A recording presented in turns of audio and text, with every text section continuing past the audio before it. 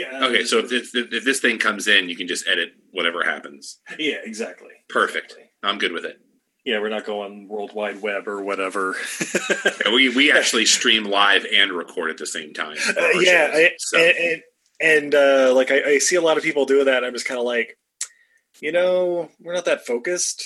We'll get like distracted, and it's like, or the cats will jump in and start breaking shit, and it's like, hold for like 3 minutes while we go throw the cats in outside or in a closet or something. You put that old school test pattern up.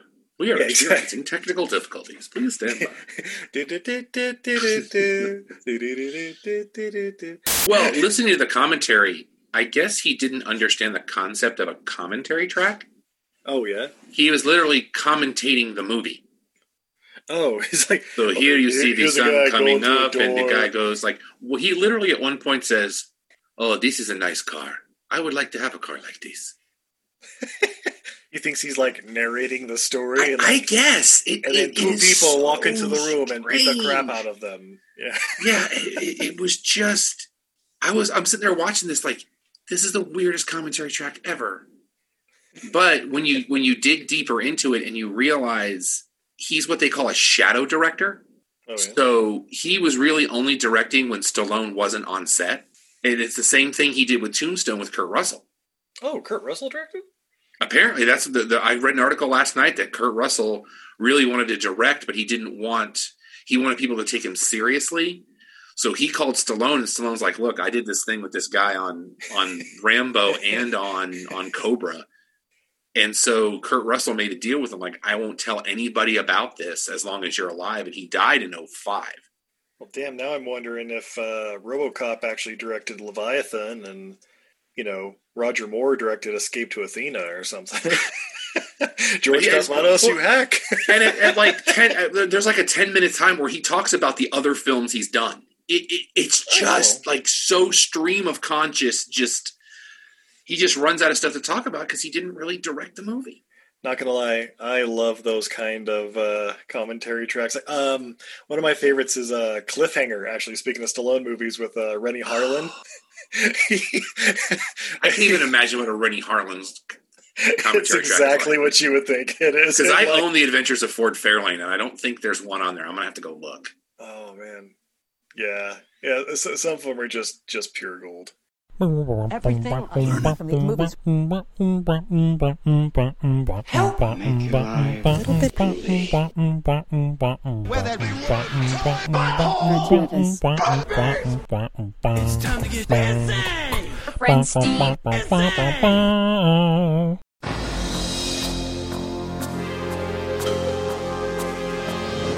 Society is breeding a new kind of criminal. It's also breeding a new kind of cop. Meet Cobra. He does the job nobody wants.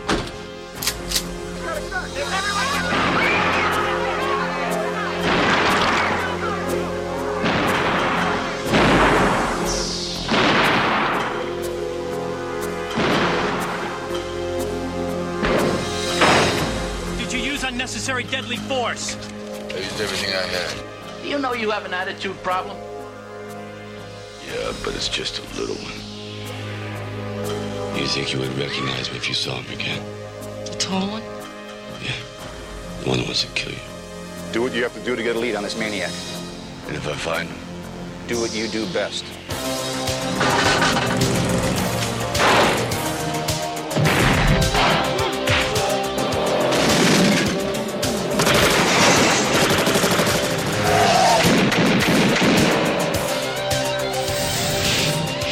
Stallone is Cobra, the strong arm of the law.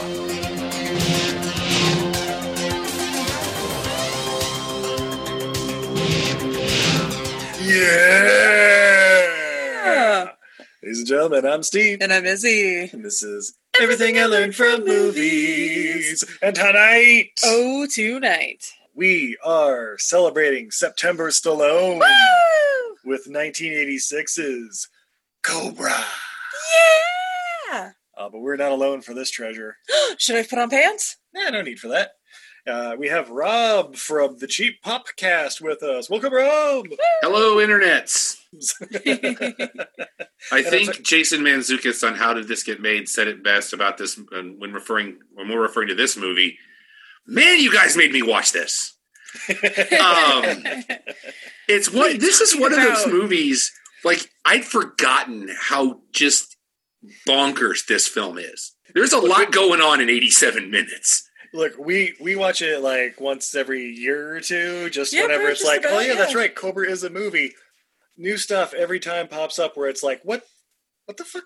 Well, I was able to pick up the Shout Factory Collector's Edition that came out in 2018, which I found out you can get at Walmart right now for $9 on Blu-ray. One moment, please hold. Pulling up. Yes, and Walmart.com. It's got the original featurette. It's got the trailers. It's got the stills and everything, but it's got new interviews with just about everybody that was alive but Stallone. Oh wow! And Brian Thompson is a 36-minute interview. And boy, has he got some hot takes about the making of that film, which we can get into once we get into this.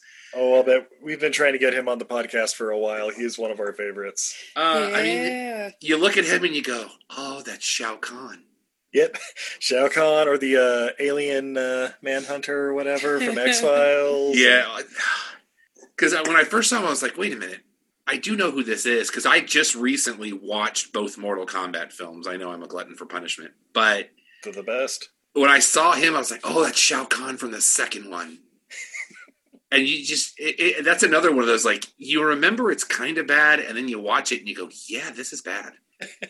But then, like, you find out when you do the digging, because I'm that guy that falls down the trivia rabbit hole, that this movie was actually 40 minutes longer. But they had to cut that much out of it to not get an X rating.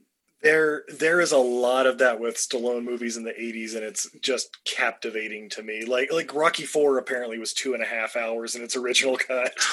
And I'm like, why? You've already perfected it. So I guess for the best way for us to start this discussion, and first of all, thank you for having me on. I'm excited to be here.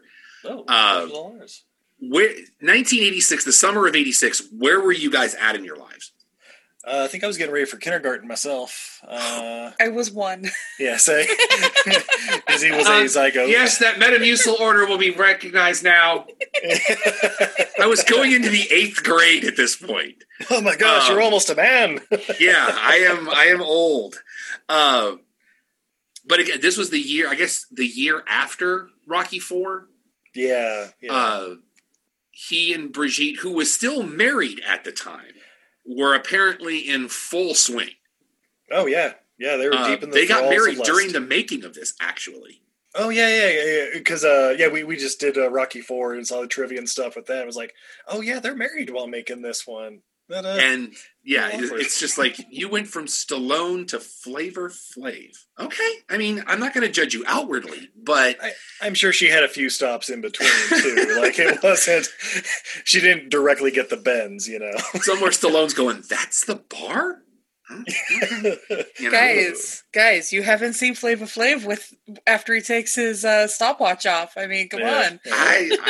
I think my life is better because of that, honestly. But this movie is 1986, and it absolutely shows.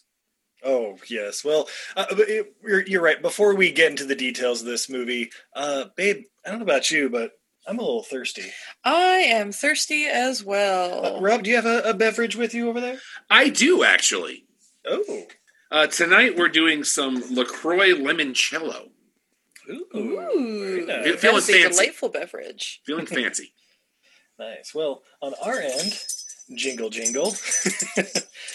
We have a new beer. It's Lev Premium Dark Beer Black Lion. It's a Czech beer since 1834, bottled in the Czech Republic. Anything on the back? Nope, just a premium dark beer. Should be interesting. Let me one moment while I pop my top here. Oh, my top. Nice. Also, as Steve does that, and I feel them all jump, I just would like the entire internet to know I have 2 cats in my lap, so if I scream in agony, it's because they both decide to jump off at the same time, claws out, because It's the two that are known to do that. That's what cats are I good don't for. trust you, either one of you. You're right, babe. We should get more. How many cats is too many cats? One.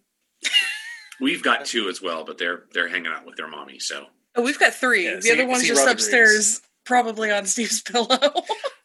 Yeah, probably making sweet love to my pillow as we speak. But first, the pour. Oh. Ooh, very smooth pour. Oh, Ooh, that's a head. Sorry. Suck the head. Yeah. Oh, yeah. So this is a beautiful dark lager. It's got a nice khaki-colored foamy head, lots of really tiny fine bubbles. Steve's gone in for the sip. Yeah, so it has a kind of a biscuity aroma, but yeah, drinking it. Yeah, it's got a little bit of that green apple and stuff to it, but mostly like caramel notes and yeah, you get a little of the bitterness from the roasted malts in there. It's delightful. Yeah. I am going to continue drinking this. This is delicious. And I got to say, for an import, this is surprisingly fresh. Yeah, Thank you, Ocean Mart, the international market. Yeah, they must have pretty quick turnover. Usually get something like this at a liquor store or a Bevmo or something. It's been there for like 8 months. We've been going like once a month. This is the first time I've seen the Leon. Well, yeah. All right. 1986, Cobra. Yeah. From director... And we're back. And we're back. Yeah. From director George P. Cosmatos. Who's he, Steve? Oh, well, I'm glad you asked. As Rob was mentioning, apparently he's just a shadow director and never directed a damn thing in his life. But no, I was kidding. Yeah, again, the farther you fall down this rabbit hole, the weirder it gets. Apparently, according to Brian Thompson, they were so disenchanted with him that they referred to him as George Comatose. Oh, wow. Save some of it for the fun facts. Yeah. I'm free flowing. You guys just let me know where we're going and we'll go there. Well, in case you're wondering who George Cosmatos is, he did Massacre in Rome and Escape to Athena, a Roger Moore movie I know we've seen, but because it was free on Prime. Rambo First Blood Part 2, maybe coming later this month. This, Leviathan, may also be coming up later this year. Tombstone and Shadow Conspiracy. Tombstone was the one that shocked me. Yeah. Because one of these kids is doing his own thing. Yeah. It does stand out as a little, like, a legitimate one amongst the rest. Well, and he talks on the commentary. He takes like a 10-minute stretch where he just talks about the other movies he did. And he talks about Leviathan. And that part about how they did Leviathan, I just sat in my couch going, did I cross over into the multiverse? What? Really? It's very, very strange. I said this in my post last night that it is easily the strangest commentary track I've ever heard in my life. And it's probably the same commentary track on the Blu-ray for Leviathan, and it's like it starts out talking about Cobra, and then he's like, but anyway, this movie. Yeah, wow. Like he's at a couple of different points, he's actually pointing out continuity errors. It's so, but I was just like, oh dear, this is where we're going. Okay, and I've been kind of on a tear lately. A couple of weeks ago, I watched Blazing Saddles with the commentary. Oh my! And Mel Brooks' commentary stops at the 33-minute mark, and I thought that was the weirdest one because there's the whole last hour of Blazing Saddles. There's no commentary. It doesn't need any commentary though. Well, it's just weird because he just goes, well, talked about the production, talked about the pre-production, talked about the post-production. That's all I got. It's just like, yeah, that pretty much sounds like the rest is pretty funny. Stick around, guys. And yeah, exactly. And then it was just like, I'm like, okay, that could be the strangest commentary. And then George Cosmatos said, hey, hold my beer. And that's where we sat. Well, okay, and this movie is also allegedly based on the novel Fair Game by Paula Gosling, which... Yes. I mean, if you know the name Fair Game, you know about the 1995 Cindy Crawford, Billy Baldwin vehicle. What? Which is the same book, yes. Yeah. And even, like, it said Warner Brothers even edited that version, but they did it because it tested so badly. Oh, wow. This one... Stallone wanted the book re-released with him as the author. Like, this was the height of his ego. And Paula Gosling went, yeah, hard pass. But apparently a lot of the stuff that's in this, he brought over because he was supposed to do Beverly Hills Cop originally. Yeah. And when they decided to go a more comedic direction and took Eddie Murphy in, he took the ideas he had for that film and put it into Cobra with the changes he made. And I know it's like famous, like Cobra is also like the movie where Canon Films was like, here's 10 or 12 million dollars if you come star in this movie we starred. And he's like, well, do I get a like write and direct and all that stuff? Yeah, sure. Now, you want to talk about that? Have you watched that documentary? Yeah, the Electric Boogaloo? Yeah. Oh, you want to talk about just absolute mayhem. And realizing that this was the first of the 2-picture deal they had with him. Was this and Over the Top? Oh, that's right. That was the following year. 2 of the greatest Stallone movies ever made. And because they didn't have enough money to distribute, that's when Warner Brothers stepped in and was like, yeah, we'll take this on. I mean, the movie made over $50 million domestic. So I don't know how much the guys from Canon got of that because they were so busy hemorrhaging cash that they weren't worried about making any, apparently. They were putting it directly into Superman 4. Oh, geez, the quest for peace. Was it, though? Brigitte Nielsen and her wigs. Oh, God, yes. Yeah. Wonderful wigs. But, she's a model, so it makes sense. What I read was they wanted her to have a more quote-unquote futuristic look, but I really think it was so that they could try to separate her character from the character she played in Rocky IV, because she still had the short blonde hair, which you see in some of the in the modeling montage. Yeah. So I think they saw that and went, okay, we don't want them to think that she's the same lady that was in this, so put a really bad wig on her, and we can just roll with it. I mean, it does look 80s European. I will give it that. And she sort of, at least for a little bit, tries to pretend that she's European. It's very Kevin Costner, Robin Hood, Prince of Thieves with the accent. Yeah. It comes and goes in waves. I mean, you compare it to Alan Rickman, there's no accent there. But if it's like, if you're comparing it to Christian Slater, not that bad. Oh, gosh. Somebody brought up Gleaming the Cube the other day, and I just cringed. And you can't not talk about this film and not talk about the soundtrack. Oh, okay. So we're kind of touching on fun facts all over the place. Again, it's no Rocky 3. Yeah, Rocky 4. Yeah. Well, but that's who he carried over from that soundtrack. Yeah. Well, one of the fun facts I learned was apparently the song "The Touch" from the Transformers movie was originally written for this movie, and I'm like, what? You got the touch. You got the power.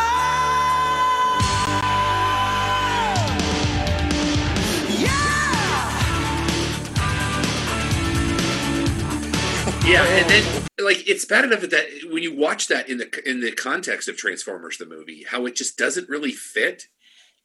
But if we don't have that, we don't have one of the most nuts sequences ever in Boogie Nights when Mark Wahlberg is singing that song in a studio, just coked out of his mind. You got the touch. It's like that song just kind of creeps into the vernacular about every 5 to 10 years, and nobody can figure out why. And I guess once we go through the film, we'll get to this point. But one of the soundtrack choices here just melted my brain. But it kind of made I can't say that I didn't go to Amazon when it was over and looked for the CD, and it is available, but you have to order the hard copy. You can't download it anywhere. Oh yeah, of course. I mean, that's where the money's at. Yeah. We have to get to, though, what could be the most obvious, yet I've never heard the argument made about this film. Which is this a Christmas movie? It absolutely is a Christmas movie. Didn't you see all the Merry Christmas? That's what I'm saying. Like, if Lethal Weapon's a Christmas movie and Die Hard's a Christmas movie, I've never heard someone try to put this on that list. Well, and It Cobra and Christmas with the Cranks, yes, technically both Christmas movies, but not particularly. And I get product placement, but a Toys R Us commercial? Oh god. Okay, well, all right, we're gonna get into it because we start off with the voiceover of Stallone in America. A burglary is performed every 11 seconds. There's a violent crime every 25 seconds. In America, there's a burglary every 11 seconds. An armed robbery every 65 seconds. A violent crime every 25 seconds. A murder every 24 minutes. And 250 rapes a day.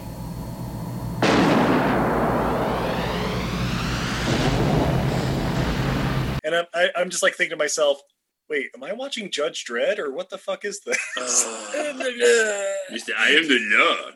Oh, and then later they like mention he's like judge, jury, and executioner, and I'm like, holy shit, this is Judge Dredd, isn't it? So right after that, and then he apparently shoots us in the face as an audience with a gun. Then we get a rendition of Stomp with axes. Yeah, this is where the whole editing so much out of this movie. Apparently, there is a working print out there if you can find it. I want to know how much of this explanation of who this cult is and what they do, and really why they exist. I feel like it's in that extended cut if it can ever be found, because that opening sequence, I'm looking and I'm like, you know what? If I were watching this for the first time, I would be drawn in by the first 10 minutes of this movie.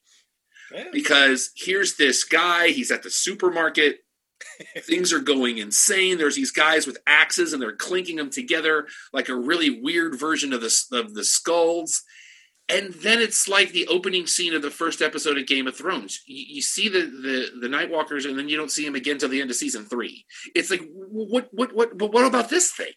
That thing was kind of interesting. When's that coming back? We're going to talk about incest for a while. And your cult meets in an empty swimming pool, and you have spray painting everywhere and tattoos that never get explained. And it's just like, it's such a strong opening for the steering straight into the ditch that this thing does. Well, yeah, okay, so yeah, the guy basically walks in the supermarket, pulls a shotgun, and just starts fucking blasting. And I guess, I don't know, he was kind of an a-hole, and then like a nosy bag boy walks up like, "Hey, buddy, what are you doing?" Kapow, kapow, kapow. Yeah. And if you work in retail, what's the first thing they teach you when there's unsavory characters in your store? Don't approach them. Nope. Just hope they get bored, basically. Yes! So then, like, oh yeah, SWAT team's called in. They surround the place. He's apparently got 3 or 4 hostages in there, and he says he's got a bomb and all this shit. And the best part about this, the actor Marco Rodriguez, every time I see him, I can only see him as like the well-to-do father from Hamlet 2. and he says that people refer to him as the disease. Yeah. Like he said he met Quentin Tarantino, and that's how Tarantino referred to him. Oh, man, excuse me? Yeah, and then all of a sudden, here's Art LaFleur, which I saw his name in the opening credits, and I was like, wait a minute, Art LaFleur's in this? Playing the same role Art LaFleur plays in just about every movie, except Oscar, which is another Stallone film. Oh, they're Stallone, yeah. And then you'll find out like David Rashke's in this movie too, and it's just like some of the casting choices. I was like, these are great people. What happened? Yeah, well, we've been watching Deep Space Nine. We're about 2 seasons in now, yes. And then we realized that the lieutenant or whatever is Garrick. Andrew Robinson, I think is his name or something like that. The guy that played and we'll talk about him a little bit later. I've got some stuff on him of what was supposed to be the original ending. Where he was the bad guy? Yeah. Yeah. I was like, that would have been amazing. I every time I watch this movie, I wait for that to be the thing, because we'll point it out, but there's definitely parts in this movie where it's like the only reason he would say this is if he was the bad guy. Right. And he's even got that weird, creepy look to him where you're like, it's something not right with this boy. Well, we're not going to creep shame. But still, like, the signs are all there. Yeah. And he was okay with it because he was like, oh, I just didn't have to be in the makeup chair for 3 hours. No, you take the hit because that would have been a much better ending. And I say, this coming from the guy who, again, was in Deep Space Nine for 3 or 4 seasons. Exactly. In the makeup chair 8 hours a day. My favorite Star Trek series, by the way. I had never seen it. Like I said, we're about 2 seasons in. It's pretty damn good. Yeah, and a lot of people have told us like that it's their favorite. So we're working It's great our way because through it's it. so We just dark finished and Next gritty. Gen. It's so everything Next Gen wasn't. And when you get into the meat and potatoes of that series, you'll probably end up like, you know what? I can sleep later. Yeah, I ain't got time for that. Yeah. But I watched it when you had to wait a week between episodes. So we get the shoot up at, which was where we get the tagline. Yeah. You did this, and I'm the cure. Which apparently was supposed to be a callback later, and they edited it out. Oh no! But I just sat there going, like, he only kills one person, right? There was no other deaths besides that guy, the guy that he quote unquote set free, right? Yeah, I don't know. I thought there were a couple when he was, because he fired the shotgun like 4 or 5 times. But you know, it was people like jumping over fruit and like explosions and 80 stuff. But yeah, with a shotgun that I've never seen reloaded as quickly as it was. Yeah. Good Lord. And then there was a weird vantage point thing that threw me the first time, where we get to the you're a disease and I'm the cure scene, where you really have to pay attention because he actually is behind the counter in the meat section. Yeah. But if you're not paying attention, you just think he's in an aisle somewhere. And when Stallone kicks in the door, it gets very, very confusing. But I will say this. Using the intercom in the store to talk trash to the dirtbag, it's kind of a baller move. Yeah, that's how real negotiators do it. Yeah. Listen up, dirtbag in aisle 3. We know what your demands are. We don't give a shit. Yeah, but he's Cobretti. He's part of the zombie squad, which is actually a real thing, I heard. What? But no. Yeah, these were the guys in the 80s. This was a squad in the LAPD who basically took the jobs that the regular cops couldn't take. So when he talks about the zombie squad, that's based on a real thing. Wait. Shit. Are you telling me that there are police officers out there that use no-knock warrants, burst in, start shooting? Judge, jury, and executioner in the LAPD? How dare you? This is a block I'm driving past in 5th gear. But it's just, apparently that was actually Stallone's car, too. Oh, yeah. Awesome 50. I was like, oh, come on, man. Like, of all the things you could put on that car, that's the license plate? Really? But I will give full credit to the cinematographer on this, because think about where technology was in 1986. The fact that they were able to shoot him in those shades. Because I was looking for the camera and the crew, and I couldn't see it. Yeah. You always, whenever glass is involved in like most movies, I'm always like looking really close. Like, all right, just need a little. There he is. That guy's got a mustache. Yeah. And there were such jumps in this thing. Yeah, well, okay, so Cobretti comes in, kills the guy, and stops the bomb or whatever they had that apparently didn't have a dead man's trigger, or like he had to like. That was weird to me. Didn't have a dead man switch on it because, it looks like when you go to a hotel and you need the concierge and you hit the bell. Yeah, right? Like that's what it looked like. It was like that. Is there even a switch on that? Well, that's where technology was in the 80s, man. Yeah. No, I don't know. It's like, I could blow this lunch counter sky high. Yeah. But produce is going to be fine. Yeah. But of course, taking care of this, the Cobretti way, the boss, it's the 80s, so the lieutenant or whatever is like, oh my God, you killed more people. And all this property damage. It's like, he didn't do a damn thing, did he? Like as far as property damage, and the guy had a bomb and it didn't go off. So yeah, the disease did all the damage. Yeah, he just put a bullet in the dude. Yeah, but it's really just a way to get all the exposition out. Like, you and your zombie squad tactics! How dare you? This is ridiculous. you're on suspension for like 4 hours. Like, turn in your badge and your gun. But you're the guy who made the zombie squad. You're the guy who assigned me to it. Aren't you the guy who told me I should go out here and take out this guy? Yeah, did you? So, they're like, hey, you called me. Like, I was having a sandwich. I wasn't here. You know? Yeah, well, that's the best part. Then we see him go back to his apartment, and oh my god, I couldn't write down all the things in this apartment that I had questions about. Well, he's a cop. He has a badge, but he has a private investigator's office on the beach. Yeah, and like his own files. Apparently, he also had dance trophies that I noticed. Like when he first walks in the door, there's some on a shelf there. And are we supposed to believe that he's very destitute, and that's why he cut the piece of pizza in half lengthwise? No. No, he did it with scissors. That's the most ridiculous thing. Guys, he was cutting his carbs. I like that. You know what? Hold on 1 second. Like, why doesn't he have an office at the headquarters? Doesn't trust anybody? I that was just so weird to me. I was like, well, but you, and the first continuity problem that I noticed was when he ripped the shirt off the guy. Oh, and he was wearing a wire? No, that was his microphone because he couldn't put a boom out there. Yeah. That was my first time. I was like, oh, he's wired. He's working for the bad guys, and they're recording the... Nope, just...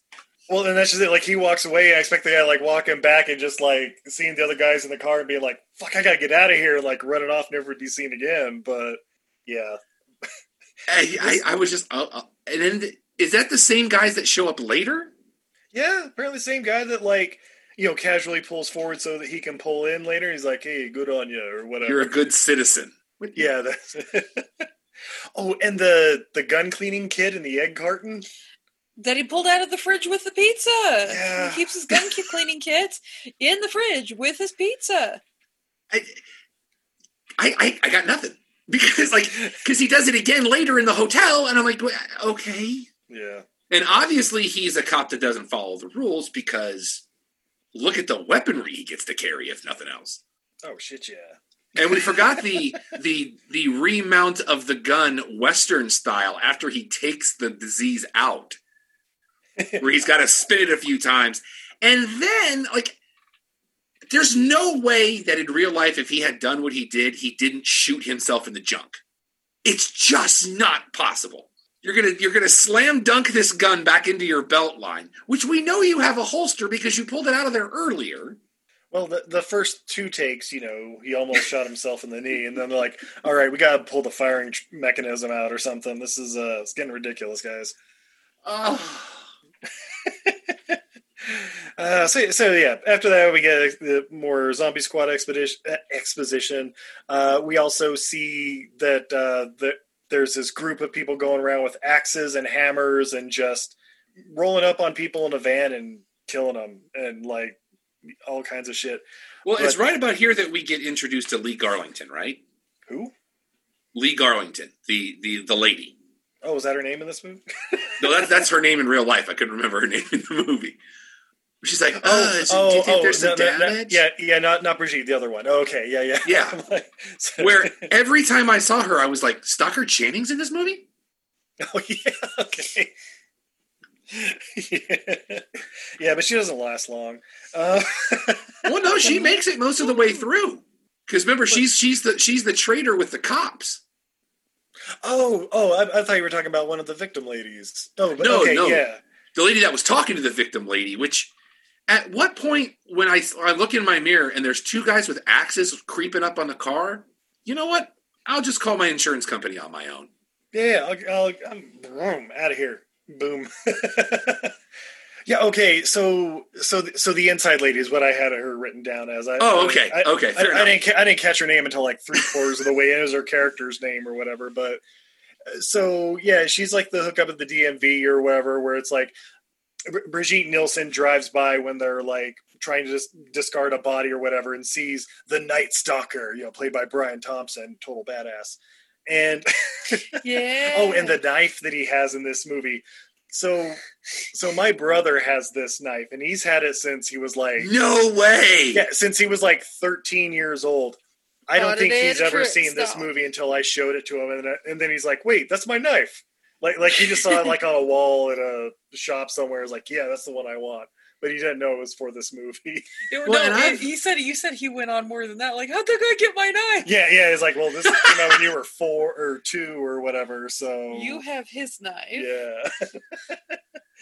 Yeah, but apparently it really was that sharp too. Oh, I bet. Yeah. I mean, like I kind of have a weak constitution as I'm getting older. I had to look away when he did the whole cutting himself with the finger thing. Oh yeah. I was like, yeah, no, this is a hard pass. It's like, yeah, that looks real. All right. And it was that scene is so weirdly timed because this is where we find out that they're coming after her and why they're coming after her while she's repelling the advances of what could be the creepiest. Like, David Rashke in this scene made me physically uncomfortable. Yeah, the photographer is like, all I'm saying is we could do a little bigger spread. You know what I'm saying? You just have and I'm not doing this for me. I'm doing this for you. Yeah. No! So you guys have never been photographed by a guy before, I take it? I will neither confirm nor deny that. But still, I was in college and I needed the money. But that whole scene, like, first of all, David Rashke plays those kind of characters, and it was weird to see him because I had just gotten a hold of I don't know if you guys ever saw this. He did a television series in the 80s called Sledgehammer. I wanna be. Yeah, is it based on the Peter Gabriel song, right? No, actually no.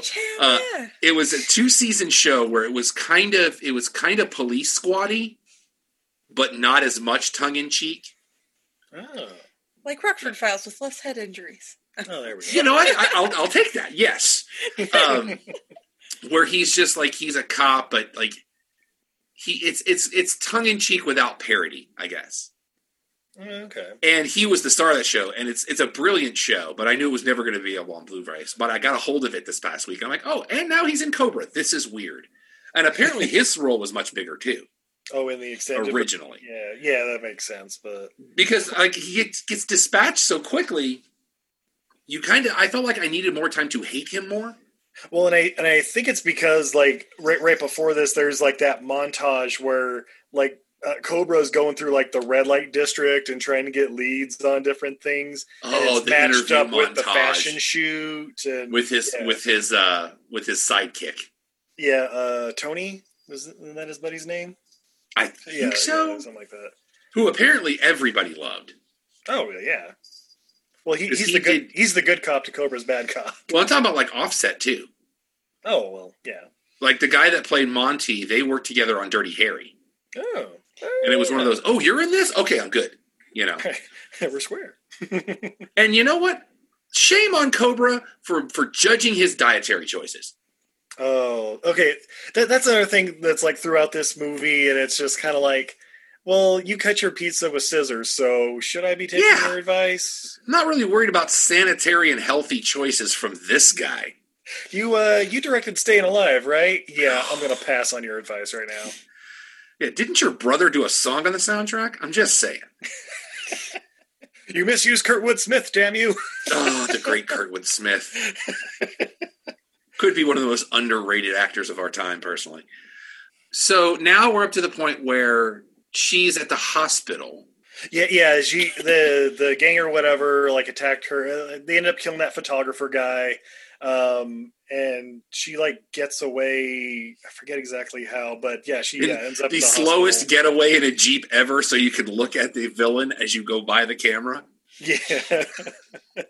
And then that's right. There's like the axe attacks in the parking lot, and like random bystanders like, "What's going on over here?" Oh shit! Whack! Yeah.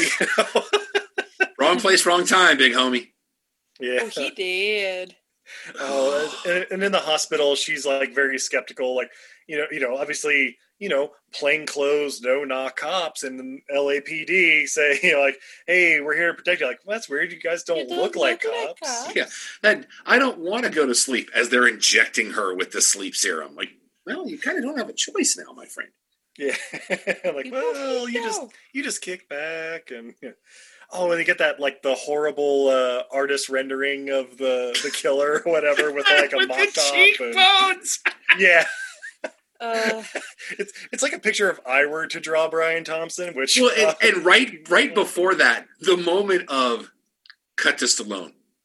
Could you recognize him again if you saw him? Like, how had you already narrowed yourself into the cult leader? You know.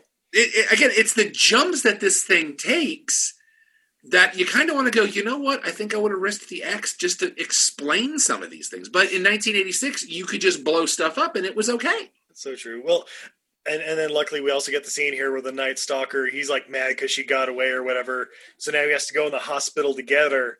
So he dyes his hair and puts on some glasses to totally hide himself. And gets yelled at by the lady in the elevator because he didn't take the freight elevator with the mop bucket. Most realistic scene ever. Oh, when he's like reaching for the knife. By the way, knife just casually tucked in the back of like sweatpants or whatever. Yeah, with no holster. That stabbed him in the ass. Yeah. Yeah. That would have severed his spine if he turned wrong. Yeah. Yeah, when he's like pulling that and like looking like he's gonna stab her or whatever, I'm like, he's not gonna do that, right? Like that. And that lady was giving him the business too. Oh yeah. I was like, as wow. she should. Yeah, I mean, it was definitely unsanitary. She had blood samples. They could have been tainted. Well, you know, obviously at that point he looked like a nerd, not like a towering 7 foot, 280-pound muscle man. And what was he dyeing his hair with? Hair was dye. that crude oil? What was going on What was there? her day? Oh, I don't. Maybe it's been a while since I've actually witnessed that process, but it just. Oh, it gets everywhere. Yeah. You're not supposed to let it like drip down your nose. I believe but... it's called Sicilian Slick. No, I don't know. You guys are on fire over there. Booyah. Oh, I was gonna say, it was around this time. That's right. Cobra like went back to his apartment to check out his own files and cross-reference whatever Brigitte Nielsen was telling him. with his big binder. Yeah, you have a computer sitting right there that the trader lady found everything she needed in 3 keystrokes, but you got to hit that binder, big man. Yeah, well, you know, you can't trust computers. Well, he was using the computer for the fingerprints. So maybe it was, it's 1986 computing where you could only run program at a time. Oh, yeah. From an MS-DOS prompt. The Apple IIc checking in. What's that, Grandpa? No, I'm just kidding. Like, this is what we had when I was your age, and we liked it that way. We had computers made out of apples. Yeah, but that's around this time, Cobra gets a call, and says, buddy Tony, like, all right, I'm here at the office. What do you want me to grab for you? Well, you're supposed to be at the hospital. Like, no, you called me up, or like Central called me up. Yeah. And like, what? Oh, shit. And so they're like racing back to the hospital. And he was already on the floor, four rooms away. Yeah. But Stallone has enough time to get out of his office, which is on the 2nd floor, we learn in the beginning, to get into the car, to drive to the hospital, to get there in enough time that he barely misses the Night Stalker because Brigitte Nielsen's character hits the fire alarm. Yeah, it was a lot of, like, drawn out, like, I don't know, the Night Stalker stopped to grab a snack or something on the way, or, like... There's that whole scene with the nurse that like finds the body, and I guess he had to kill her too. That scene in the commentary. Oh, no. So she's talking to the security guard. She goes to walk away, and Cosmatos goes, I bet you know what's going to happen to her. I was like, good night!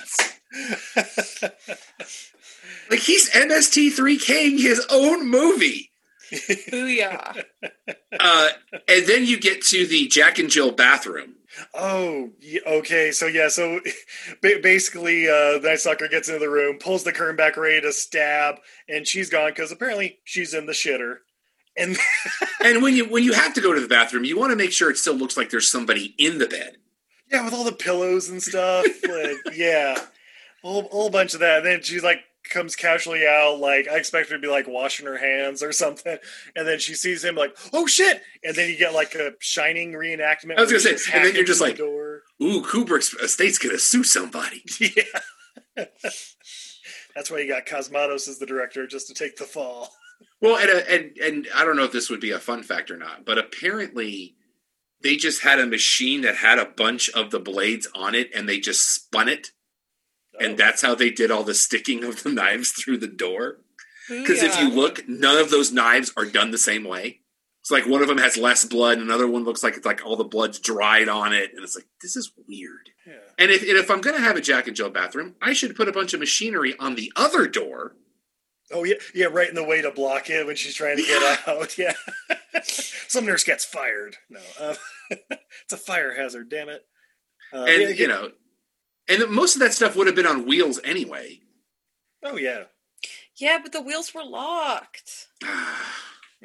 But yeah, Cobra gets there in the nick of time. Or I guess she pulls the fire alarm and Cobra gets there, and I guess Night Stalker is like, whatever, I'll get her next time or something. But then like goes home and cuts himself for a little bit. Or Did you want him to shake his fist? A little bit, yeah. And yell out, curses! I don't know, something like that. I'll get you next time, my pretty. I'll get you next time, Gadget. Yeah, there you go. Oh. Oh, God. Okay, so then the plan is like, all right, well, these guys are obviously trying to kill you. We gotta, like, move you around, and, here, you want the rest of this apple? Yeah. Yeah, we also forgot about them fighting over her leftover food. Oh, yeah, him and Tony, like, oh, you're not gonna eat the rest of this, right? Here, you want this? I'll you don't want the cake, you want the cheese. No, you because the cheese is a better nutritional option than the cake? Yeah, there's more protein in it, Yeah. And she's looking at him like, guys, I'm still here. Trauma here. I'm about to, get a little bit of morphine here. You guys mind taking this outside? And didn't I just get some sleepy medicine stuck into my arm? Shouldn't I be passed out right now? And then, like, instead of staying hidden until the Night Stalker walks away, she sees Cobra and runs straight down the hallway. Yeah. Yeah, a lot of odd decisions in this movie. And it's like, where are we going? Safe house. Okay. Done.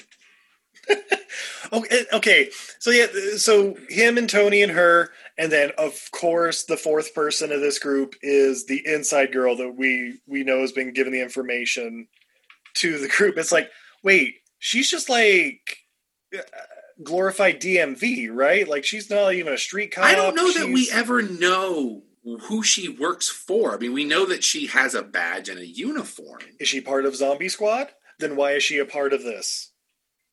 You know what? And why would we put her in the car with the sidekick?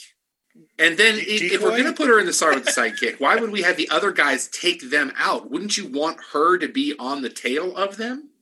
Look, that's not what's important right now. What's important right now is that we got a nice little Fast and Furious car chase. Boy, do we ever.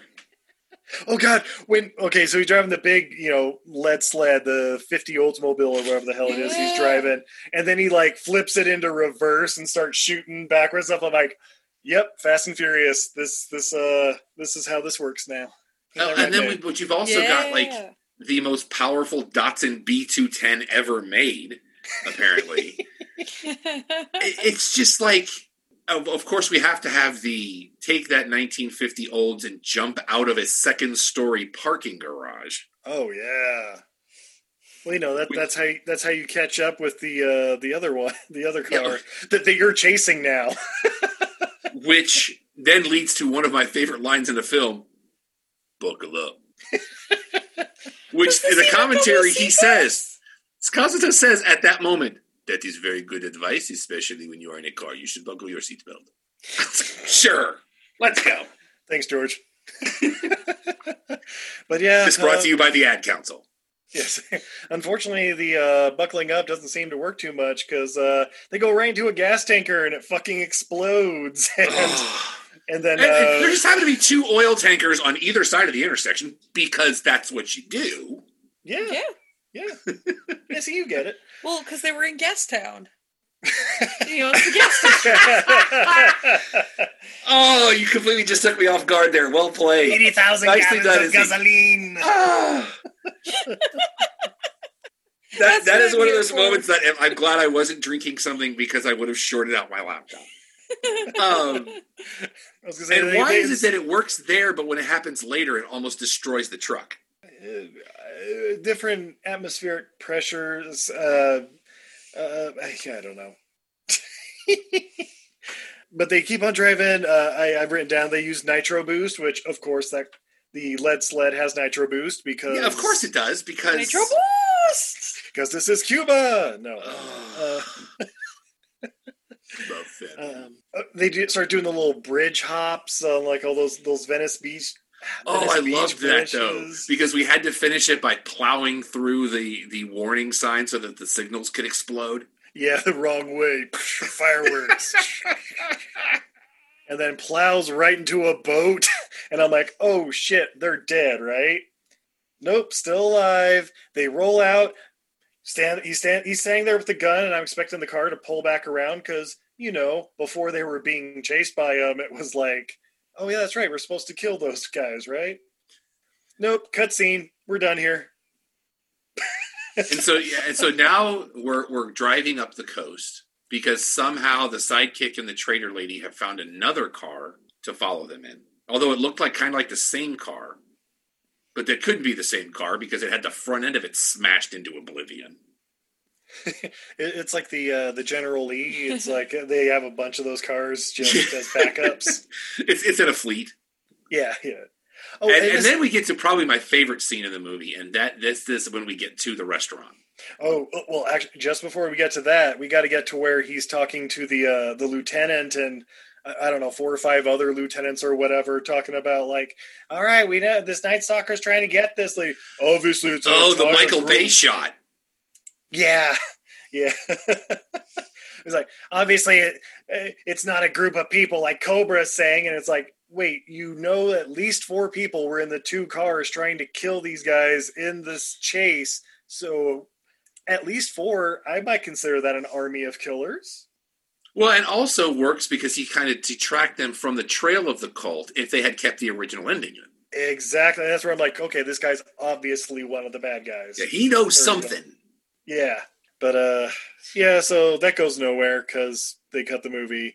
And I just have written down, oh yeah, where's the inside girl? So then we go to the safe house, the new safe house, and it's like, oh, okay, there she is. I figured she had like run off or got killed or something, or I don't know, but nope, she's still around. So we get to so let's get to the restaurant scene because something happens here. First of all, in what could be the biggest failed joke of the movie, when he grabs the foam burger, your entree's ready. Oh wait, it's not when he Fonzes the jukebox to get. That was my next point, and I'm glad because I said the exact same thing. Did he just Fonzie that jukebox? Yeah.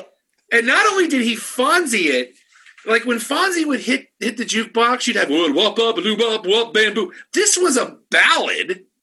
Well, that was Gladys Knight and Bill Medley.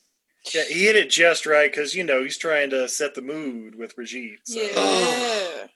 Also, in that entire scene, you can see behind him, there's the advertisement for Cobra Malt Liquor. Yeah. And it's like over his head, so it's like, just in case you forgot who this character was, Cobra. And we have to make the joke about her drowning the fries in ketchup. But he's got to keep an eye on the trader lady because she's looking kind of shifty.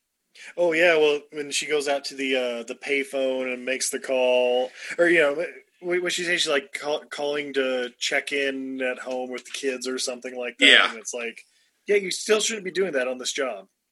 So yeah, because aren't we supposed to basically be off the grid at this point to get her to the safe house? Yep. Well, they're at the. Oh my God, the name of this place, the quote unquote Crossroads Motor Court. I'm like, why is that in parentheses? Why is the in parentheses? Not to be confused with the original Crossroads Motor Court by Ray's. I don't know. Yeah, and a safe house is a motel? Yeah. I mean, perfectly safe. Have you seen Especially Halloween 3? when it looks like they may have erased the word Bates when they pulled in. But other than that... And then, she's out at the phone booth, and I wonder how many people would watch this movie and I goes, what the heck is that? Yeah, there was a time... Gather round, children. Let me tell you a tale of Apple computers and giant boxes you used to talk into. Superman used to change in these. It's along the same principle as a Dixie cup with a string on it. You would talk into it, and your friend would place it upon their ear. Wait, and we liked it that way. So Grandpa, so you you would step into a glass fishbowl and a light would come on and you'd make your call. So, like, is it a rape box? Is that how you go looking to get raped? Well, they're going to have to explain it somehow because you're going to have it in the next Bill and Ted movie. Good point. Because they do bring the phone booth back because reasons. Hey, they're going to bring George Carlin back, too. They're going to gram Moff Tarkinet. Just wait. Yeah. Although that was convincing in Rogue One better than Leia was. Oh, yeah. That hurt my soul. That caused me physical pain. So now she's asleep, and he decides this is the perfect time to clean a gun that nobody owns. He owns it, obviously. That is a black market gun, I guess? No, it's his gun. Yeah, it's one of his many guns. It's his zombie squad gun. Ah, there it is. When he keeps in the freezer, obviously. Yeah. What the hell is it? It's not like he's eating ice cream. Well, he's like locking and loading it and everything, and she like wakes up. Oh, sorry, am I waking you? It's like, yeah, of course you are. Yes! You're preparing for World War III because you know it's coming because you know Inside Girl just told the biker gang where we are, apparently. Oh, and then Brigitte's just like, just relax a little bit. Come just lay down and sleep a little bit. Give me a I need you to lay down next to me. Okay. Yeah, you're right. Let's not worry. Just, you've been found out everywhere else we've been, and I'm trying to keep you from getting murdered. Right, and make sure that you put the bed in the corner where both windows are. Yeah. Well, this is the safest safe house ever. You got to have that 180-degree view of your surroundings. Good choices were made. So morning comes, and the Night Stalkers biker gang, I guess, shows up and starts shooting up the place. And it's like, are you guys going to run? No? Okay, cool. Because they, hear them coming, or they, are probably like, oh, we should drive off or something. Nope, get back in the they were getting ready to room. switch safe houses. Yeah. Everybody was packing up, so it's like, I'm just going to go check the car, kind of a thing. Yeah. And then it's like, and then they hear the and in the longest chase ever, as we hit the road, and the sun is now up. Yeah. The sun will come up tomorrow. And it did in the most Mad Max fashion possible. Oh my God. There are dozens of bikers with machine guns and all the stunts of all the guys sliding and hitting into barricades on the side of the road. The stunts are really good. Yeah, they really kind of are. I can't deny that. I mean, some of these I was like, did somebody actually get hurt right then? Because there's a couple of scenes where I'm pretty sure a stunt guy got run over. Yeah. Oh, when they hit that fiery roadblock that they had set up a mile down the road and just kind of plow through it. It's like, fuck. But but yeah, so they hit that roadblock or whatever, and then it's like, oh, quick, get to the factory over there. Okay.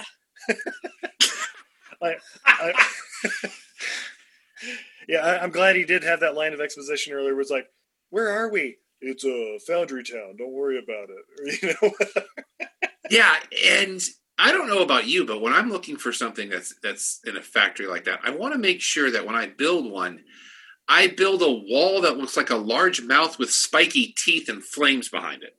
Yeah. Just because, it's about the feng shui. Yeah, well, I mean, it gives the employees something to look forward to every day. It's about morale. Yeah. Well, when you're hanging around, molten iron and flying sparks all day, it's the little things.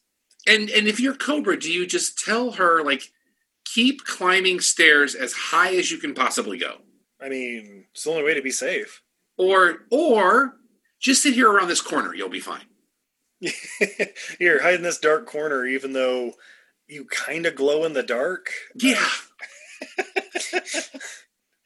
Yeah, so we get a lot of grenades and stuff and just explosions and of course all the sparks and people being thrown into fucking oh god, it's just the burner, the incinerators. Yeah. And you had the hot magma. Liquid hot magma. Yeah. Just Oh, that So the good. laser decoy with his laser sight. Yeah. And like when you saw those big hooks, you're like, okay, if these don't play a role into somebody dying, that this could be the worst MacGuffin ever. It must have been cut. No, but it did. That's how we got rid of the main guy. Oh yeah, that's right. Yeah, spoiler. No. Oh, the like Martian the Manhunter. guy who was like a sniper at the motel or whatever, like he's in there and like Cobra's like floor above him. He's like, oh shit, fires up there, but instead hits like a barrel of gas that like immediately dumps all over him. And so Cobra's like, yeah, have a cigarette. I don't know how many mid-'80s video game developers just used this for so much content. Oh yeah. It's so just good. And really, like, you kind of get a glimpse into the cult as the Night Stalker has his final speech, but it still doesn't make enough sense to make sense. Wait, you mean the speech where he's screaming, "Let's play, pig! I want your eyes, pig! Like, you want to go to hell? We know there's I a want new your order. eyes." There's a new order, and there's going to be a thing, but not a new enough order for him not to know how the judicial system works. So, wait, you ready for this, Rob? Go for it. We are the future. But what's your response to that, Rob? Yep, Rob. What's your response to that? Oh no, Here, I'll help. No, your history. Your history. That's right. Yeah. This is where cups end and I begin. Yeah. And then at this point, Night Stalker basically like gives up and he's like, "You gotta take me in, pig. Even I have rights. Huh? You gotta take me in. They'll say I'm insane." I mean, granted, he sold that like Academy voters cast your votes now. Like he was selling that thing. So good. Yeah, Brian Johnson, man, he's amazing. Oh. Yeah, but then that's right. Then the Inside Girl basically comes out of nowhere and like jumps on Cobra's back. Oh, that scene. Yeah. Remind me of that scene when we get to fun facts because there's a story there. And but you got to admit that the genius fight scripting of, well, how do we dispatch her? Well, Cobra's going to spin around and the Night Stalker's going to end up shooting her in the back with the shotgun. Yeah. Like, I had to give credit there. I was like, oh, okay. I like that. Because that way you could, she got her moment, but it wasn't a cheesy death. Yeah. It wasn't like he spun around and she, I don't know, flew off into the molten lava like it's Terminator 2 or something. Right. Give a thumbs up on the way out. Well, maybe not a thumb, but and you really don't get to actually, like, you see it happen, but there's no payoff to the death that I remember. Like, you didn't get the shot of her, like, life leaving her. No, she just gets like tossed off to the side after she gets shot. And then it's immediately into knife versus chain fight. You know? Yeah. Well, and then he loses the chain, but then picks the chain back up. Yeah, as if it's going to work better the second time. Yeah, then they just start like wrestling on the ground a little bit, and like, you know, the head over the lava, and it's like, oh no, he's gonna get put in, or maybe the other guy. Nope, just starts punching the shit out of him and puts him up on a meat hook.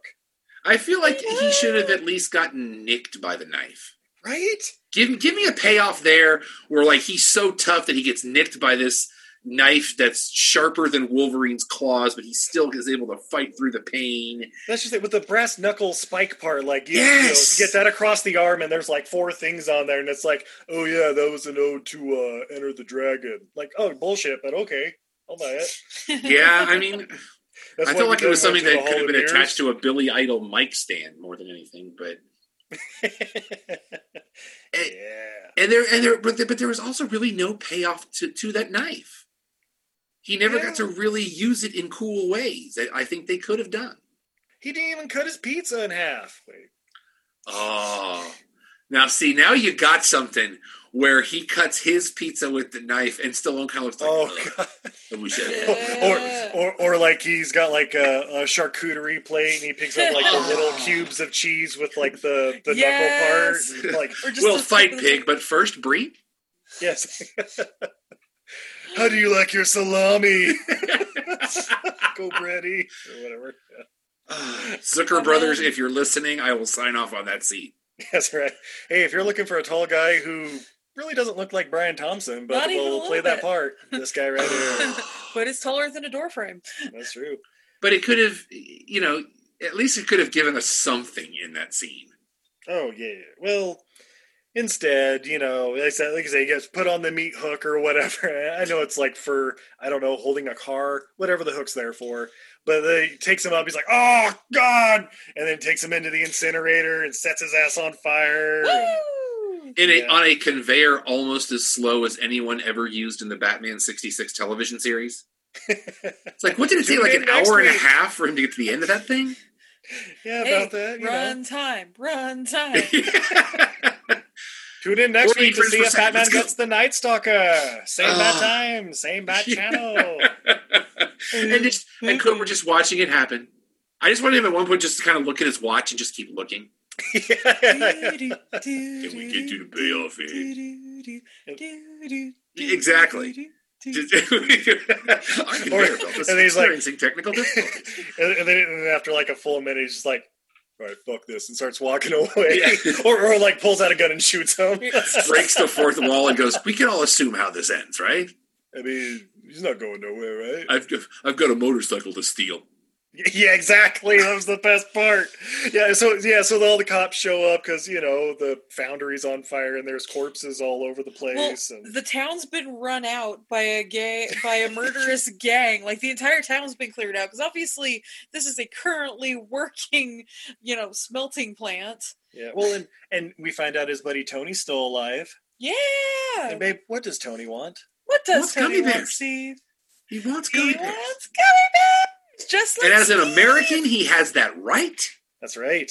You guys have all seen Cloudy with a Chance of Meatballs, right? Oh, it's been years, but yes. Steve also wants gummy bears. Yeah. Steve. It's the universal food. Our Steve here despises gummy bears, It's but true. he did enjoy the movie. He only just saw it 2 weeks ago. Yeah. Oh, really? Cloudy with a Chance of Meatballs? I don't know Yeah, that I've I- seen the sequel, though. Yeah, I had seen the sequel because it was on Netflix, but the original one wasn't. And but yeah, the original one's fantastic. I That drives highly me recommend it nuts to when they everybody. do that. Yeah. Okay. Same with what was the horror movie? Sinister. Sinister. Yeah, Yeah, we like- had Sinister Like 2 on Sinister, for like Sinister 3 2 years. is always on Netflix, but the first Mhm. one not. And then oh shit, it's on. Gotta watch it now. Right, 'cause it's about to. Also recommend. Yeah. Yeah, I've been queue binging lately. Just like, put that in my queue. Put that in my queue. I'll probably never watch it, but put that in my queue. Just like Hellraiser, putting in his cube. Oh, it's tied back to Lieutenant. Anyway, that's right. Andrew Robinson. That's right. He was in that, wasn't he? Nice tie-in. Good old Larry Cotton. That's right. That's why you have me around. Good job. Hey, you know what? You got me twice in one episode. I mean, that. That's what I'm here for, being wildly inappropriate and coming up with the weirdest connection. Yeah, so Lieutenant Dad from Hellraiser comes back and he's like, well, good job, Cobretti. You really put these fuckers away. Let us know if there's anything we can do for you. Ooh, can you replace my car? Yeah, that's not in the budget, but still, thanks. Anything but that. Yeah. No, and then I'll take your toys. No, you're not taking my guns, homie. Hell no. Over my And he's just like, okay, dead cool. hands. It's like, we don't know how many of these guys are still out here, and now I'm weapon. I'm still suspicious of you. But he gets to leave in the helicopter. It's true. Oh, yeah. Can I give you a ride home? No, I got one here. But first, no hard feelings, right, Cobra? Whap. That is quite satisfying. Especially knowing what was supposed to happen there. Yeah, that's my last note here. I still think he's in on it. They're saving him for the sequel. That's what it is. Cobra 2, The Rise of G.I. Joe. Wait. Cobra 2, The Rise of the Cult that we couldn't name in the first one. Yeah. So yeah, as you mentioned, Cobra steals a bike from one of the many corpses in the foundry, just drives off. Roll credits. Yeah, in the downhill biker sequence that gets us to the end credits, and John Cafferty and the Beaver Brown Band and all of their glory, voices of America's sons. Yeah. Woo! Oh, so good. Ladies and gentlemen, that's Cobra. Rob, would you recommend Cobra? Just say It yes. would depend on the situation. As an owner of the Blu-ray, just say yes. This is a movie that I feel is best watched in groups. Oh, absolutely. Yeah. Like, watching this movie by myself, I don't think I would have enjoyed it as much as if my co-hosts on the Clubhouse podcast were with me. Because, and I've already told Alex, like, you're watching this with the commentary. This is happening.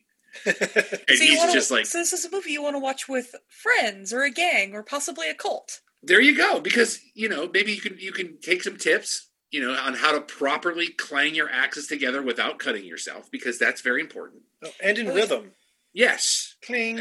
Could we call that rhythm? I would say more unison than rhythm, because I couldn't figure out the rhythm. Yeah, I was trying. Like, there were parts where it was like kind of syncing up with the music, but not really. And it was like, okay, and then the next verse is completely different. Okay, I think they're just randomly banging now. At least they were all in unison. Yeah. Yeah. It's like, okay, now I'll do it 3 times. Now 2, now 4, now 17. Yeah. Simon Says. No, Absolutely. I love this ridiculous movie. In fact, I love this ridiculous movie so much. While I was watching it, I was thinking, with, the rise of cops not knocking and coming in and shooting people up, this would be a fascinating movie given to the correct director to be remade. You did mention that. I was like, holy shit, you got a point. Yeah, I would love to see a remake of this done right. So who stars as Marion Cobretti in this one? Oh, in this remake. Izzy, I'm going to default to you while I think about this. Ooh. Yeah? Ooh. Who are you thinking, Steve? Chris Evans. Oh. Yeah? That's cool. Well, look, who else could be a charismatic lead in a movie like this and still cut his pizza with scissors? I mean, if you really want somebody who is a Stallone... Vin Diesel wearing a wig. Oh, Lord have mercy. You know what? Dwayne could do it. Oh, actually, you know what? Give me The Rock. I know who it is. The Rock is a good choice. But yes, Steve? Joseph Gordon-Levitt reprising his role as Cobra from G.I. Joe Rise of Cobra. Commander. Oh. Yep. We're doing it, guys. And instead of Brigitte Nielsen, it's... I don't know. It's the girl from Stranger Things. But she's a miter. Don't worry Millie about Bobby it. We're not going that deep into it. See, I'm thinking, like, if we want to do this right, obviously he's like a cop who's made mistakes in the past because he just goes in shooting. But he's trying to do right by this poor girl who can play tortured and be super charismatic and believable in a few action scenes. I'm kind of thinking, oh fuck, my brain just stopped working. It doesn't count as a pick unless you say it, babe. I know, right? Fuck. Give us something that he's done. Give us some of his work. Oh my god. You guys don't understand, my brain 100% locked up. Will Sorry. Smith. Yep, that's it. Nope. Will Smith. Fuck, I don't... Give me 1 second. Sorry, future Steve. This is your problem now. What are you looking up? Give us hints. We're movie guys. Has your brain ever just completely gone into a full-blown lockup? No. I would say in the Brigitte Nielsen role, give me Mila Kunis. Oh, yeah, there we go. Yep, I got it. Ashton Kutcher, Mila Kunis. The boom. No. With Harrison Ford as the plucky sidekick, we call it Homicide 2 Cobra, or Hollywood Homicide 2 Cobra. Get out of my conference room. Oh, he's the lieutenant that's actually the head of the cult at the end. Oh. Yeah. Look at my satanic tattoo on this folding skin. Oh my god, I can't believe my brain froze up on Ryan Gosling. Oh. Gosling. Oh, you know what? shit. You think about Drive, it makes sense. No, you think about Gangster Squad. That's you just what- rename it Zombie Squad. Yep. Oh. You could even have Sean Penn as the Brian Thompson You pivot role. where it's more about the Zombie Squad as a group. Guys, is And they're Gangster going Squad after the cult? secretly a Cobra It's the remake? prequel. It's the prequel. Oh shit! It's the origins of Zombie Squad. I'm not gonna lie, guys. I like Gangster Squad. It's a good film. It's a good. It's one of those movies that you can just put on and enjoy and not have to look into too bad. Yeah, it's you don't have to think. Like I was just not doing for like 5 minutes straight there. Oh my god, you got like it was one of those things where it was like it was right there. I was delivering it, and then my brain was just like. I love leave your brain at the door movies. X-Men First Class, let's go. Yeah, because you have to leave your geek brain at the door, or it will explode from the continuity issues. How dare you talk about Kevin Bacon that way? No, I love First Class. Everything after it took the nosedive, but I thought First Class was great. But it's just so far out of continuity; it's almost back in it. Well, on that note, we're gonna take a quick commercial break. But when we come back, we have more beer. Woo! Fun facts. Yeah. And what we learned from Cobra. Woohoo! Cobra! I love the smell of movies in the morning. There's no feeling in podcasts. There's no feeling in podcasts. This podcast will be quite operational when your friends subscribe. Feels. Real feels. Not the feels! Not the feels! Out of all the podcasts I've encountered, Real Feels was the most human. Hey, it's Drew. And Nathan. And Jack. Hey guys, and we're the Real Feels Podcast. We come to you every other Wednesday with a brand new movie of a different genre every single time. So make sure to catch us on iTunes, Podbean, and any other podcatcher out there. You're the realest. And the feelest. Come to yeehaw! Hey everyone, you're invited to Harpy Hour! I'm Tracy. I'm Liz. I'm Steph. We are the Harpies. And Harpy Hour is our new podcast featuring ridiculous stories in history, science, and entertainment. Were you ever suspicious that pigeons were secretly spying on you? How do you know who to eat first if you survive a shipwreck? Do problematic musicals send you into an uncontrollable rage? If so, then Harpy Hour might be your new favorite podcast. That's HARPY for Harpy, and new episodes air every Tuesday wherever you listen to podcasts. You can also find us on all social media at Harpy Hour Pod. And check us out on harpyhourpodcast.com. Okay, bye! I would love to have Stallone watch that and do a commentary track on it. Oh, yeah, I don't think he does that, though, because... Well, first off, you can't do subtitles for a commentary track, right? Yeah, it's fair. Yes, this was so at the apex of his ego. Oh, well, his 80s is, Yeah. He was the first one to get, $10 million a movie or whatever. He's like, fuck you, Brando. No. Wait, did you say the real life zombie squad was in Belgium? No, it was an LAPD thing. Oh, because one of my fun facts is that Stallone said he got the idea for the LAPD zombie squad from a real-life zombie squad in Belgium comprised of cops who got out at night and handled crazed criminals on their own terms. Maybe that's what it was and I just read it wrong. Hey, I heard you like movies. I heard you like to hustle. I heard you like podcasts. Well, guess what? There's a podcast for you out there called The Home Video Hustle. Damn right. Every Friday, we talk about whatever movie PJ picks out the bag. What does that mean? Every Wednesday on our YouTube page, I put a bunch of movies in a bag, and PJ picks one out at random. And then we just watch it. We talk about it for maybe like an hour and a half, 2 hours, whatever we feel like doing, wherever the conversation leads us. But do we actually talk about the movie? Most of the time. Tangents galore. Yes. So believe me, we may be a movie podcast, but it's not always about movies. We may talk about video games, music. Yeah, that's the big one, music. Sometimes we might get a little bit of politicalness in there. Yes. Sometimes we may just, we know what we like to do. We like to tell stories, PJ. Yes. I am the master storyteller of the podcast realm.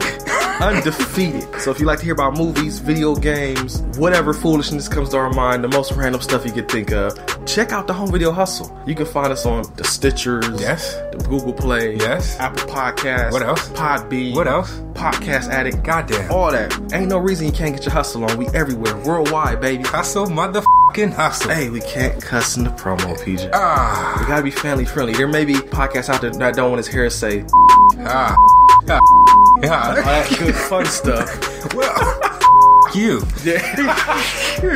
Don't run the listeners away, PJ. I'm sorry. But this is going kind of long. Yes. So we'll go in this and say, hey, check out The Home Video Hustle every Friday on all the various podcast outlets. Peace. Hi there. My name is Sam Sawyer, and I am on the super awesome podcast, everything I learned from movies. And we're back. Oh my God, Steve, those are the greatest ads that ever added in the history of adding. Oh, she said it. They get better every week. But I don't know, talking about Cobra and hanging around that molten lava got me a little thirsty. I don't know about you. So from Vernal Brewing Company, we have their Directional Smoked Porter. Woo! Let's see. Man up. Don't be afraid to ask for these directions. 27 miles south of Vernal, Utah, you'll find drilling, desert, and the Devil's Playground. What? Okay. these ones get weirder and weirder. These ones have been getting weirder and weirder. Vernal, you guys might be getting a little high on your own supply there. Yeah. Excuse me while I pop my top. Oh, his top. Nice. And the pour. Ooh, this is a solid nice pour right there. Yeah, very dark beer. It's basically got a brown foamy head. Lots of tiny bubbles. Appears to be dissipating fairly quickly, so I'm guessing it's on the higher end of the ABV, right? Yeah, it must be. Gonna get that cat hair out of my beer there. Okay. Yeah, really chocolatey aromas right on the nose. Yeah, so got in for the sip. Yeah, see, chocolate aroma. But when you sip it, it's a lot drier than I was expecting. Like usually, there's a lot of malt backbone to it. Yeah, but it's still got really nice roasty notes and. Yeah, you can really taste the smoked peat in it. Yeah, nice dry porter here. Rob, are you still enjoying the La Croix Limoncello over there? I am. Very lemony, very cello-y. Probably one of their stronger flavors, though. It doesn't have as much of the seltzer water flavor to it as some of their other flavors do. Yeah. I also have that flavor, and it's wonderful. You get a little hit of the lemon, and then it finishes almost vanilla-ish. Yes, so it's not too bitter. It's not too acidic. It's really nice, and as we discovered, it goes really delightfully with a little splash of rum. Yeah. Oh, hey now. Especially the dark rum. Yeah, that is like a dessert beverage right there. I like it. I like where your head's at. Excellent. Would either of you be interested in any more fun facts? Only if they're super fun facts, because they're fun facts. Well, you're in luck. I feel like that needs to be recorded as the jingle for fun facts. That is our jingle for fun facts. I perform it live I want every that time. studio produced, full orchestra behind you, because that is audio gold. Yeah, with the limoncello in the background. I'm a goddamn songbird. There you go. Well, Songbird, Rotten Tomatoes, what do you think the critics thought of jeez. It's got to be in the 30s. I'll give you a hint. It's lower than the audience score. Well, yeah. The critic score, I'm gonna sit right at that 1/3 level, 33%. All right, how about you, babe? Ooh, critics are not gonna like this movie. I'm gonna be generous. Say 17. 14%, actually pretty close. Whoa! I was too generous. Yikes! But the audience score. Oh, the audience score has to be like in the 60s. I'm going to say 72 because I like that number. 42%. Really? That lower is a shockingly low number. Yeah, still triple what the critics thought, but I mean, it made its money. Yeah. Well, yes, I think you mentioned earlier, $25 million budget, but $50 million worldwide gross. Let's see. Yeah, we talked about the Stan Bush song. You got the touch. Yeah. And one of those tickets was actually bought by Brian Thompson. Oh. Yeah. He didn't get invited to the premiere. Oh, fuck. So he went and paid for it on his own. Oh, that is ridiculous. See, like one of the notes on here is, there was lots of turmoil on set and blah, blah, blah, but that's bullshit. Yeah. But there is a karmic ending to that story. Years later, Brian Thompson's daughter teaches equestrian in Los Angeles. Oh. About 5 years ago, he realized that his daughter was teaching equestrian to Stallone's daughters. And they actually had a bit of a reconciliation that day. So all is well between them, but it was not back then. Yeah, you have to watch that interview on the Blu-ray. Like, it's, he's got some hot takes. Nice. Well, for the Night Slasher's monologue and the final confrontation, apparently Brian Thompson did the scene with the script girl because Stallone was off watching a basketball game on television. Yes. I did read that because Stallone, I mean, But this was also the same guy. I don't know if you saw the story. I can't remember whose interview it was. But they were in the middle of rehearsing a scene, and one of his assistants came up and whispered in his ear, and they both took off running because there was a bomb threat they didn't tell anybody about. Oh. Yeah. They're like, well, we learned that day. If Stallone's running, run the same way he's running. Follow that guy. Yeah. We talked about the whole canon connection. Yeah. Originally, the movie was supposed to be set in Seattle, but they couldn't get the funding to do it. Oh. The car chase was actually supposed to be a fight scene on a ferry. Oh, nice. That was what Cosmo just wanted to do. But how are they going to get all the molten lava there on the ferry? And, you know what? It's Seattle. They get it. I'm sure it would have been explained. I was just reading about the very rare work print of the movie. It's been circulating among fans where, they cut about 40 minutes out to avoid the X rating. But it includes the first murder victim having her hand severed, an extended autopsy scene, including lingering shots of naked and mutilated bodies. Nice. A longer death for Ingrid's photographer, Dan, including a shot of him slipping on his own blood while trying to escape. As you do. Yeah, right. Oh, more deaths of the town people during the climax, including a person getting hit in the face with an axe. So, yeah. There you go. As David Spade once said, that will ruin his weekend.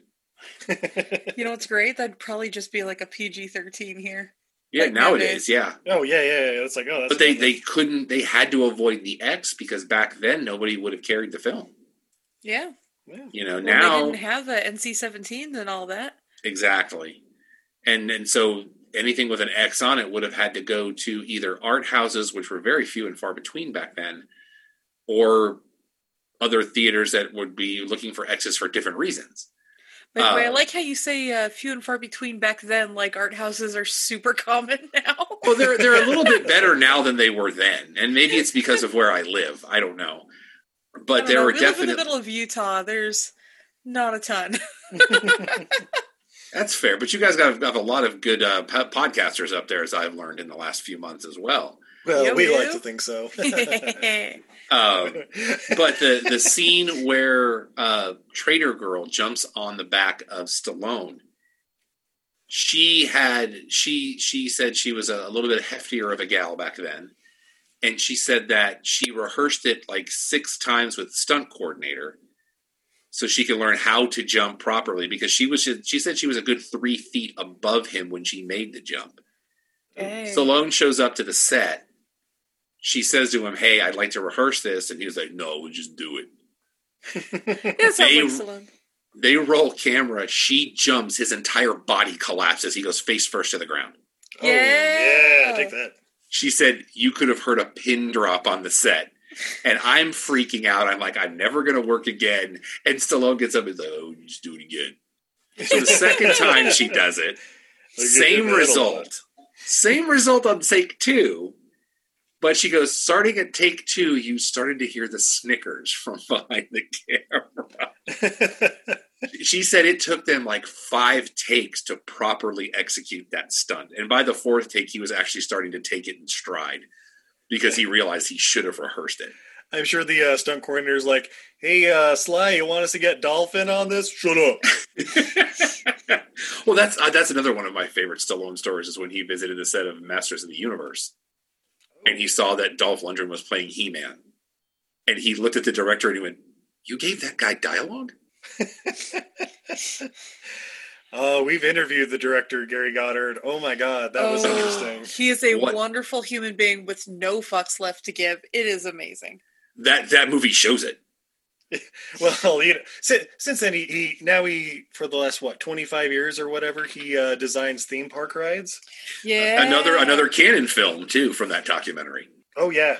Well, that was the end. Wasn't that the last one, or was like? I think Over the Top was the last one. Yeah, it was like we're around Superman 4, Masters of the Universe, Cyborg, like 80. Yeah, I guess Over the Top too. Yeah, 87. That was like the end. And there's a great Masters of the Universe documentary out there that deals with it too, that Netflix has. Oh? Yeah, it's really, really good. Is it about? Wait, is the one about the He-Man toys or the movie? Like it covers everything. Oh shit! It's not that it. It's not the toys that made us episode. There's an actual full-length documentary. Yeah, it's like by the Power of Grayskull or something like that. I don't remember the name of it, but I really enjoyed it. I'm going to have to look it up. Okay, cool. By the way, because we brought up He-Man and all that, I got to throw this out there. I think Skeletor might actually be the victim in this. We talked about this in our episode. Yeah, in our Masters of the Universe episode, yeah. Who looks like the castle, Grayskull? Yeah. Skeletor. It's his people's castle. Yeah. The sorceress came in, took his land and his royalty away from him. Yeah. He was forced to become a recluse. Obviously, he does have a gray skull. He murders all his people. He's the only one left who looks like that. Yeah. He has to go around, gather up other disenfranchised tribes, and rages war against, the white oppressors. It's very much a Robin Hood kind of story. It is. He's Skeletor of Locksley. I want that movie. Yeah. Right. I want that movie. Frank Langella's still around, right? Yeah, just reprised the role. And he is still Frank Langella by all accounts. Oh, yeah. Oh, I mean... If we had to recast it, though, I'm thinking David Tennant. David Tennant as Skeletor? Yeah, I think he could do it. That's an interesting call. Yeah. David Tennant in a muscle suit? Yeah, I mean, yeah. But, after watching him in Bad Samaritan, he plays creepy so good. They are doing a He-Man reboot. Well, I guess they were before our year of the Rona. But... No, you're getting the animated series by the same guys that did Castlevania. Kevin Smith is your showrunner. It's called Masters of the Universe Revelations. All right, I'm in. And I'm telling you, look up the voice cast. It will melt your brain. Am I going to be angry? Lena Headey as Evelyn. Need I say I'm in. Oh, seriously, I'm in. And Skeletor is one Mark Hamill. Oh, yep. Okay. Sarah Michelle Gellar's involved. The cast list is insane on this thing. Masters of the Universe Revelations is what it's called. Mark Hamill, he's the greatest, right? I mean... Oh, he's the king of Twitter. Yeah. Oh, he's absolutely the king of Twitter. King of Twitter and voice acting, apparently. Yeah. He's even been in a movie, I've heard. What? A couple here and there. The Guyver. Yeah. Kind of cameos. I don't know. Well, he did The Guyver. One of the worst Japanese to American translation films ever. Do you want to talk about the original ending, or? We can talk about the original ending. That there's definitely more deaths. Yeah. I really wish they would have exposed Monty as the leader of the cult.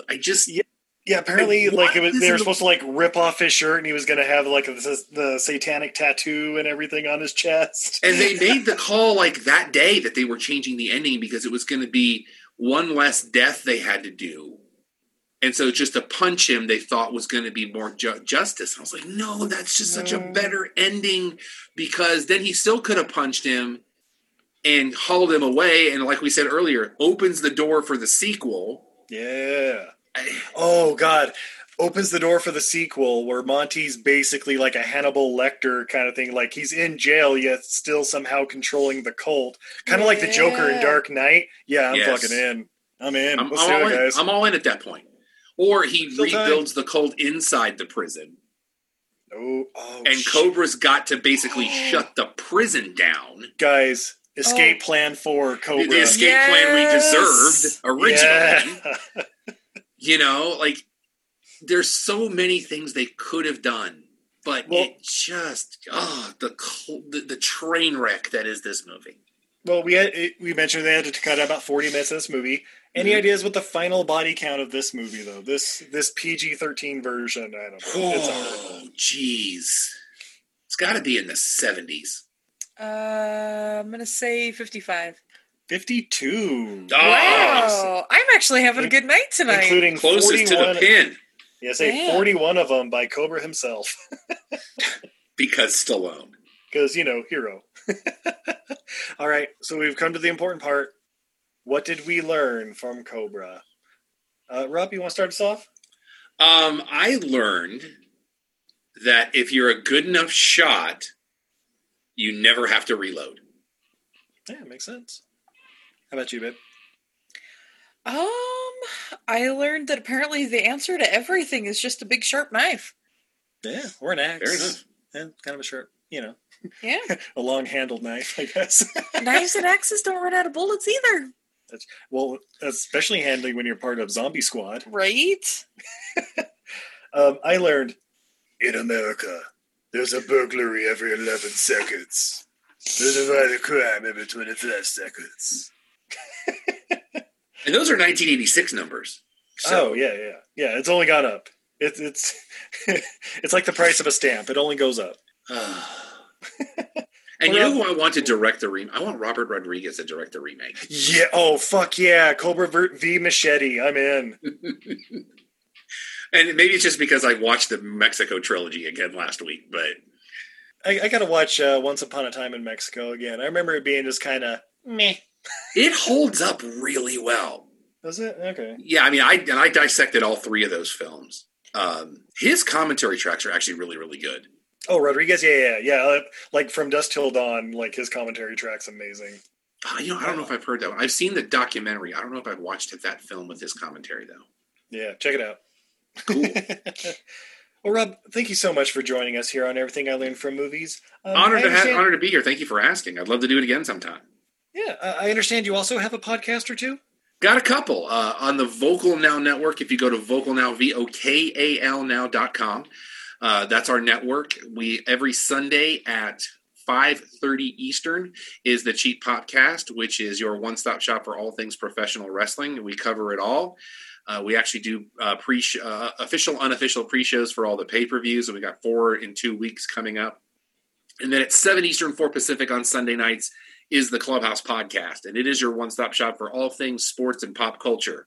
We talk movies, music, television, tech. Friend of our mutual friend Craig Price is actually going to be on the show coming up as they're getting ready for their finals.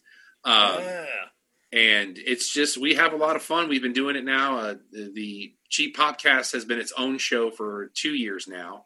It used to be part of the other show, but the Clubhouse is now in its 11th season.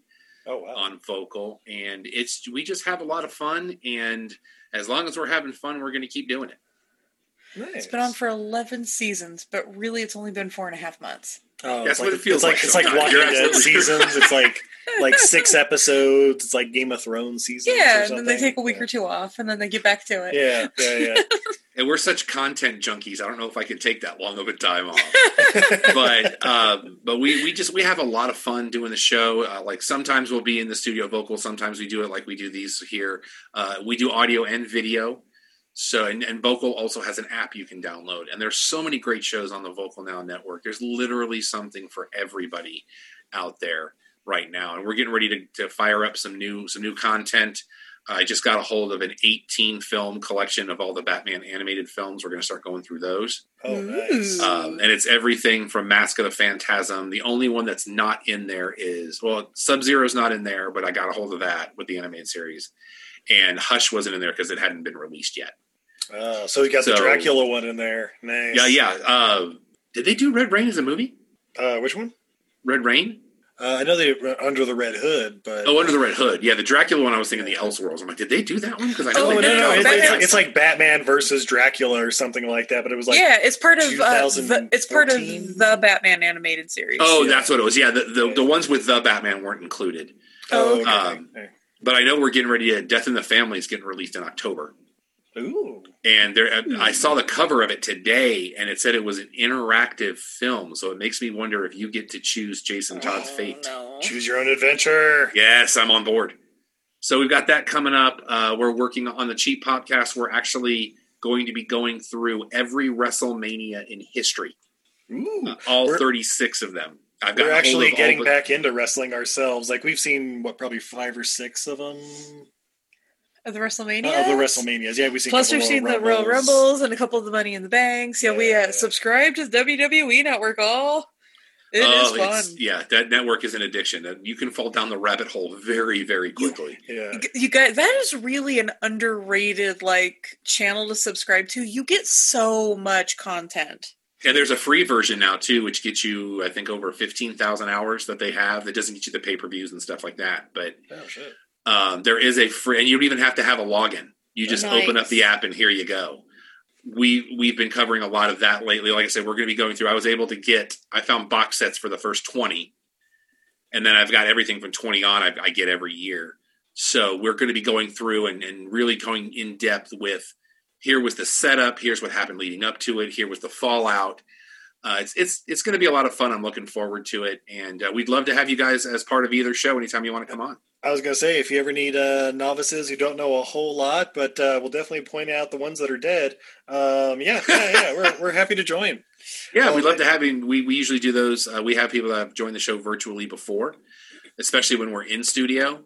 And for either show, whatever you guys are more comfortable with, you just let us know. We'd love to have you on. Excellent. Babe, are you on social media at all? I am. You can find me everywhere pretty much at Untidy Venus. That's a goddess who's bad at housekeeping. We've got all kinds of fun stuff in the shop. We've got Steve's coloring book. He drew Garbage Griffins, or ridiculous animal matchups. And they came out so great, we had to turn them into a self-published coloring book. We print them here in-house. We staple them and send them to you. I've got a bunch of new art prints. Keep your ears and eyes open. We're hopefully going to be doing some more virtual live shows. You can do a bunch of shopping from your underwear pants at your house. Yeah. And of course, we have a new sponsor, Darn Good Yarn. Yeah. We're actually working on a promotional code you can use, but in the meantime, if you go to our website at eilfm.podbean.com, there's some pretty sweet little links there that will take you to like some buy one, get one free sales or discounted subscriptions and stuff, or some really incredible fashion. I mean, if you follow us on Twitter, Facebook, or Instagram at EILF Movies, that's everything I learned from movies, you see our lovely spokesmodel Izzy donning some of these saris. And I think I saw that today. Yeah, right? Yeah. The black and white one with the elephants on it, I believe? Yep, that's the one. Looking at it right now. Yeah, Darn Good Yarn. If you want to make some ethical clothing choices, it's mostly female clothing, and then all kinds of craft supplies and all of that, they're the people to go to. All the materials are reclaimed or remnant material. Remnant is left over from other manufacturing processes and usually gets thrown away. It's like the end of a batch of fabric. All of their artisans are mostly women who are trying to escape the caste system in India. They're the lowest levels of society, and Darn Good Yarn's trying to pay them fair wages and, offering them a chance to do something other than just clean gutters. It's fantastic. Everything I've gotten from them, I've absolutely loved. The skirts are amazing, especially if you're somebody who, say, fluctuates in weight, because it's a wrap skirt. If you're feeling fat one day, hey, you just tie it a little looser. Feeling skinny one day, tie it a little tighter. It's great. There you go. Yeah, check it out, guys. Until next time, I'm Steve. I'm Izzy. I am Rob. That is me. And this is Everything I Learned from Movies. Have a good night, everybody. Night, everybody. Another hot day in the city. Sweat pouring down, no, it ain't too pretty. Working in